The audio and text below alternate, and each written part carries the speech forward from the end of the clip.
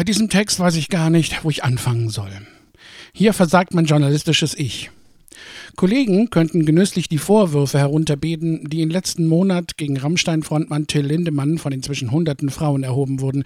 Doch das will und werde ich nicht tun. Die Opfer des so lange gefeierten, verstandenen, umjubelten, verteidigten, mutmaßlichen Vergewaltigers mit der leisen, einfühlsamen Stimme, dessen lyrisches Ich in Geschichten und Gedichten und Liedern von Gewalt nur so strotzt, haben ihre eigenen Wege gefunden, sich zu äußern. Sie brauchen meine Wiedergabe des bereits Bekannten nicht. Stattdessen möchte ich mich mit den Reaktionen auf die Vorwürfe befassen.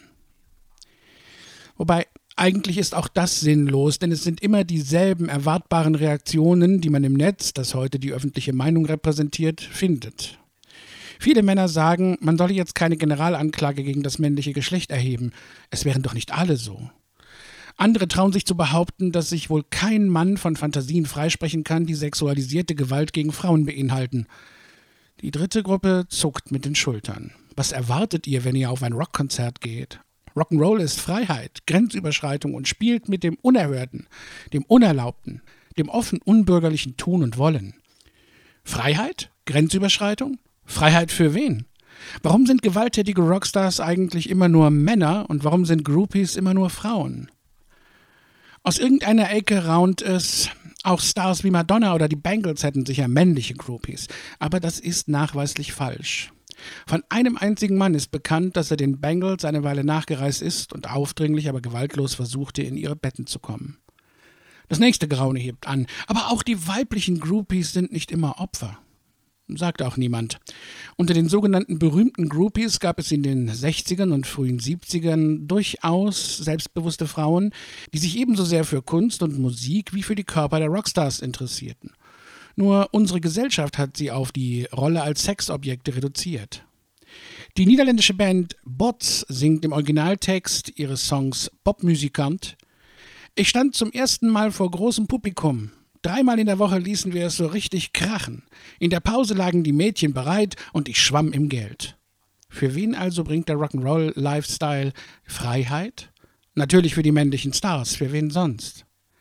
Mick Jagger kann mit 80 Jahren auf die Bühne gehen und singen, wie er will. Er wird umjubelt. Madonna trifft mit 60 bei einem Live-Auftritt beim ESC mal nicht jeden Ton und wird dafür von der Kritik in Grund und Boden getreten. Höre man mir auf mit dem Rock'n'Roll. Aber was hat das alles mit Till Lindemann zu tun?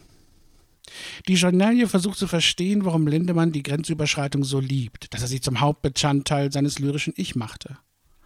Schließlich ist er in der DDR aufgewachsen und hat einen viel tieferen, intensiveren Wunsch nach und Begriff von Freiheit.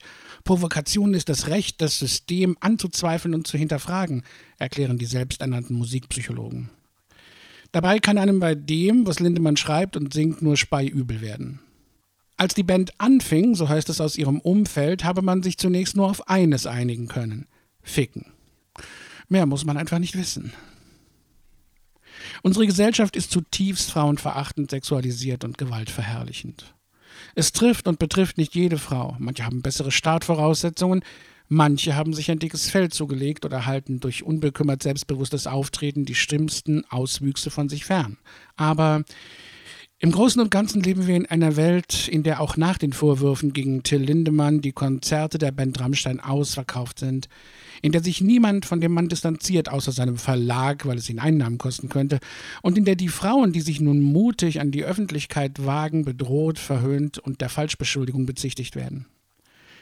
Gleichzeitig wird die Lüge verbreitet, Falschbeschuldigungen gegen Männer wegen sexualisierter Gewalt hätten sich als probates Mittel der Frauen für eine Rache gegen Ex-Partner etabliert.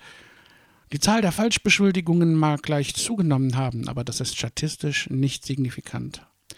Den Verteidigern Lindemanns ist das egal. Sie verteidigen nicht einen einzelnen Rockstar, sie verteidigen das Patriarchat.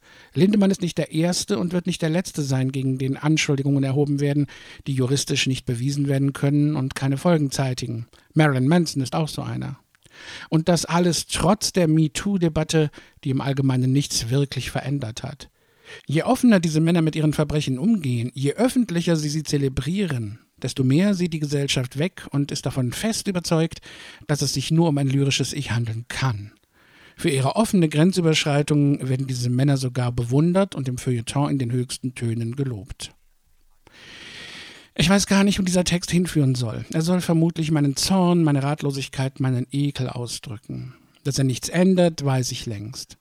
Soll er meine Solidarität mit den Opfern Lindemanns und aller toxischen Männer ausdrücken? Ja, natürlich auch das. Doch damit macht Mann es sich immer besonders leicht. Auch ich könnte sagen, nicht alle Männer sind wie Lindemann. Ich auch nicht. Wem wäre damit geholfen? Niemandem.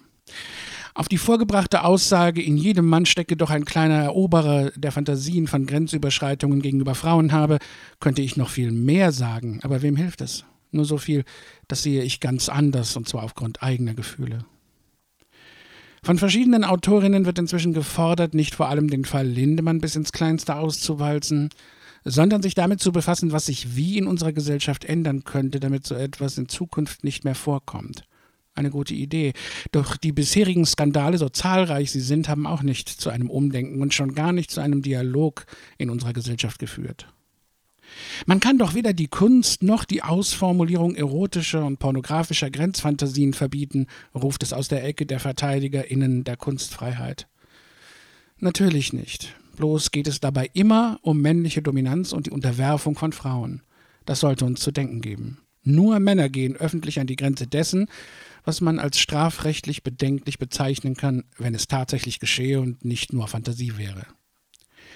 Schwierig wird es dann, wenn ein hypermännlicher Künstler mit Gewaltfantasien, die er in seinem bisherigen Leben für sich behalten oder nur in Liedern und Gedichten ausgedrückt hat, plötzlich über eine Logistik, einen Stab von Security-Leuten verfügt und genügend Geld hat, um sich Frauen von willigen MitarbeiterInnen zuführen zu lassen, sie einschüchtern und unter Drogen setzen zu lassen, damit er sie benutzen kann, wie er es in seinen Fantasien beschrieben hat. Die männlichen Mitarbeiter, die ihm geholfen haben, dürfen dann Reste ficken, also die Mädchen, die der Star nicht will. Und die weiblichen Mitarbeiterinnen dürfen sich Casting Director nennen und eine Macht genießen, die Frauen sonst nicht offen steht. Und wir, die Gesellschaft, die JournalistInnen, die VeranstalterInnen, die Fans, die gern Skandalgeschichten hören, haben einfach weggeschaut. Als die Schauspielerin Kyla Schicks nach einem Besuch eines Rammstein-Konzertes vor einem Jahr ein Video auf YouTube stellen wollte, in dem sie beschrieb, was ihr hinter der Bühne geschehen war, forderte ihr damaliges Management sie auf, das Video nicht zu veröffentlichen. Das weiß doch jeder, wir wollen doch keinen Aufsehen erregen, hat man ihr gesagt. Und sie hat sich umstimmen lassen, was ihr jetzt Gewissensbisse macht. Die Macht der Gewohnheit, dass Frauen keinen Aufstand machen sollen, war stärker als das eigene Gewissen einer starken, mutigen Frau. Einige Feministinnen hoffen und glauben, dass wir gerade die letzten Zuckungen des Patriarchats erleben, dass es sich noch einmal aufbäumt, bevor es endgültig vergeht. Ich glaube das nicht. Für mich sind wir auf dem Weg zurück ins finstere Mittelalter, das Margaret Atwood in ihrem Buch Der Report der Magd so zeitlos beschreibt. Der Angriff der mächtigen Männer auf die Selbstbestimmung und die Rechte der Frauen hat nicht nur längst begonnen, er zeitigt auch bereits Erfolge in den offiziell freiesten Nationen der Welt, wie man an den neuen Anti-Abtreibungsgesetzen in den USA sehen kann. Till Lindemann und seine Sicht auf Frauen ist kein außergewöhnlicher Einzelfall, sondern weit verbreitet. Und wir alle wissen das. Es kümmert uns nur selten. Jetzt wird mal wieder ein paar Wochen darüber gesprochen, solange sich die Medien für den Fall interessieren. Danach geht alles so weiter wie zuvor. Wenn die Band nicht mehr unter Beobachtung steht, wird es wohl auch bei Rammstein wieder eine Row Zero geben, nehme ich an. Ich wünschte, die Frauen wären tatsächlich so mächtig, wie man ihnen in der toxischen Manosphäre unterstellt. Dann könnten sie ein für alle Mal Schluss mit dieser verachtenswerten Männlichkeit machen.